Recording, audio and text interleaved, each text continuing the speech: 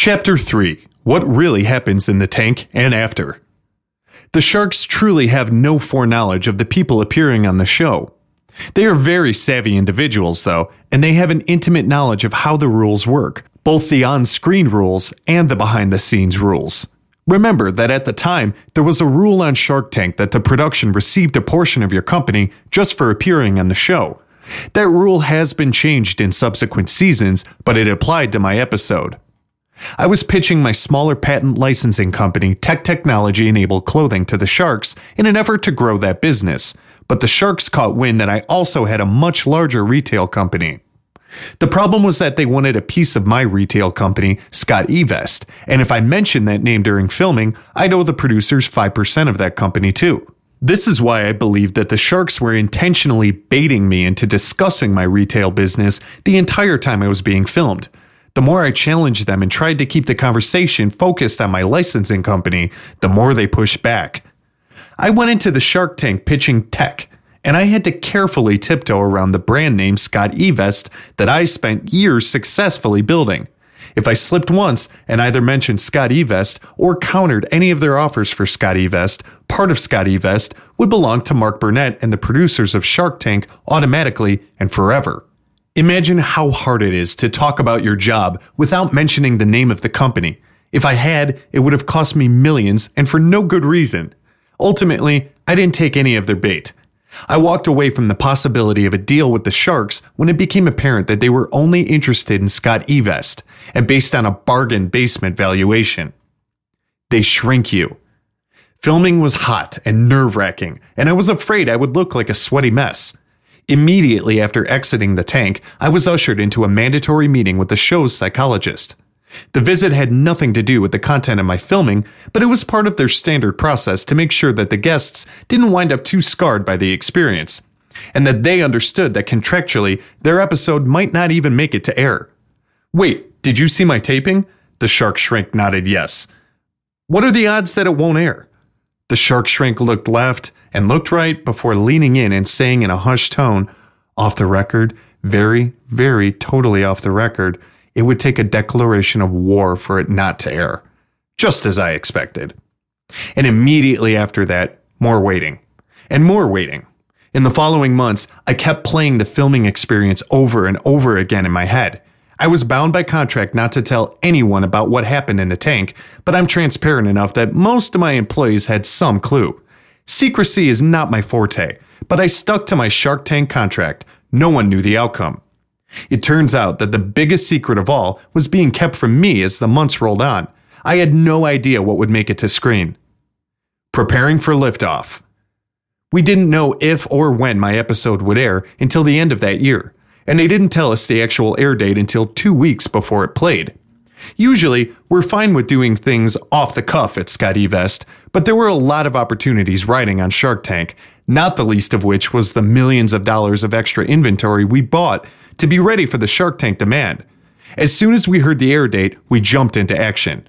We had already mapped out how we would prepare for the episode and how we would react when it aired. At the time, I was the only one who knew the outcome, and none of us knew what the edit would be like. Of course, since there were no six-figure checks sent to us from a new billionaire supporter, I think most of my staff was able to piece together the broad strokes of what happened in the tank. 2 weeks of site updates, contingency plans, phone tests, staffing schedules, and press release writing followed.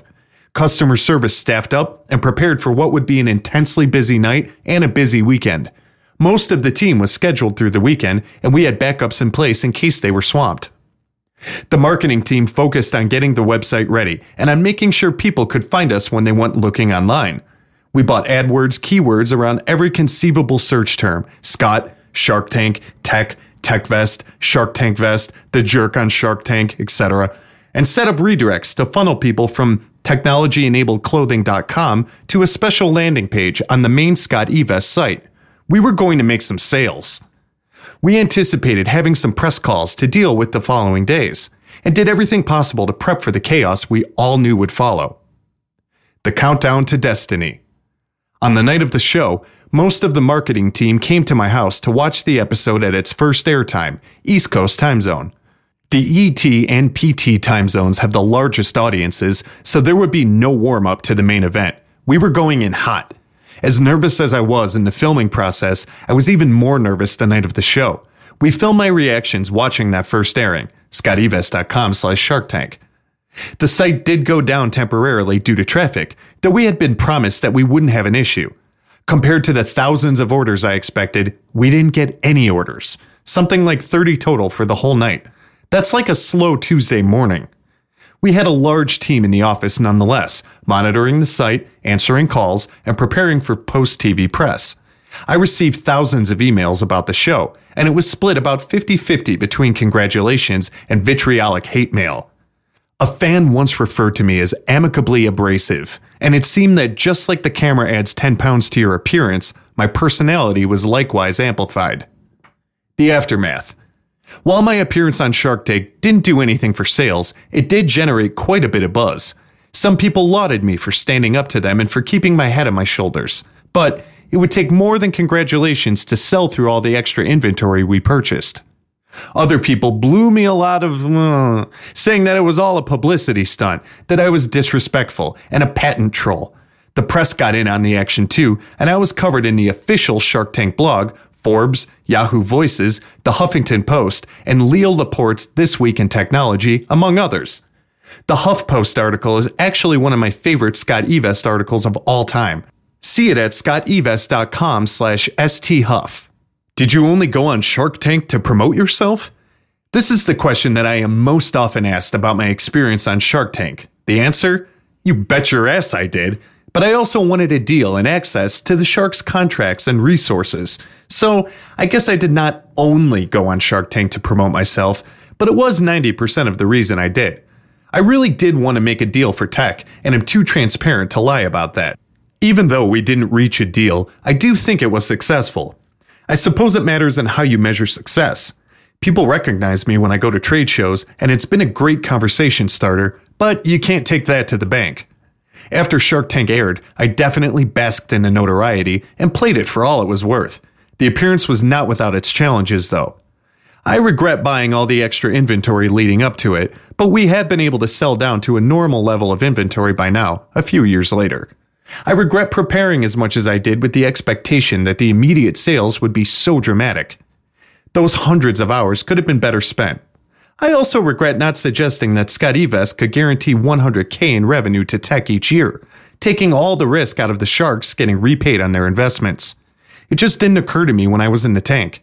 I also received criticisms about my demeanor, that I was disrespectful, aggressive, and less than cordial in my interactions with the sharks, although usually expressed in more colorful terms. I already covered how creative editing played a role in how I was presented, so I'm not going to rehash that. But let's put this in perspective. How many times have you seen entrepreneurs, people who are really starting out, who have a great idea and need guidance and money, flounder into the tank and get taken advantage of? The difference between my segment and most others is that I am a businessman and that I was willing and able to engage the sharks in a serious business interaction. I most definitely wanted to strike a deal with one or more of them to get tech off the ground as a licensing company with much more to offer than a single patent for a wire management system. But I was not about to turn wobbly kneed, forget why I was there, and sell away part of the company that my wife and I had put our hearts and souls into for over 10 years. I argued fiercely with Mark Cuban in the tank about intellectual property rights. He later indicated in a podcast that he made it his mission to make me cry. He failed. About standing by my patent and about the essential Americanness of the patent system. I still believe firmly that intellectual property and the defense of IP rights are fundamental components of the American way of doing business and a foundation of our country's success. Deal or no deal, I am glad that I had the chance to go on Shark Tank and make this topic of conversation in front of so many millions of people. I don't regret an instant of my Shark Tank experience, though there are some things I would have done differently. In the end, what you see on the screen is not exactly what happens in the tank, but there is no denying that Shark Tank is a great, entertaining show that gives many entrepreneurs their moment in the spotlight. Now, let's take a look at some other people's Shark Tank experiences and what it takes to survive and thrive in the tank.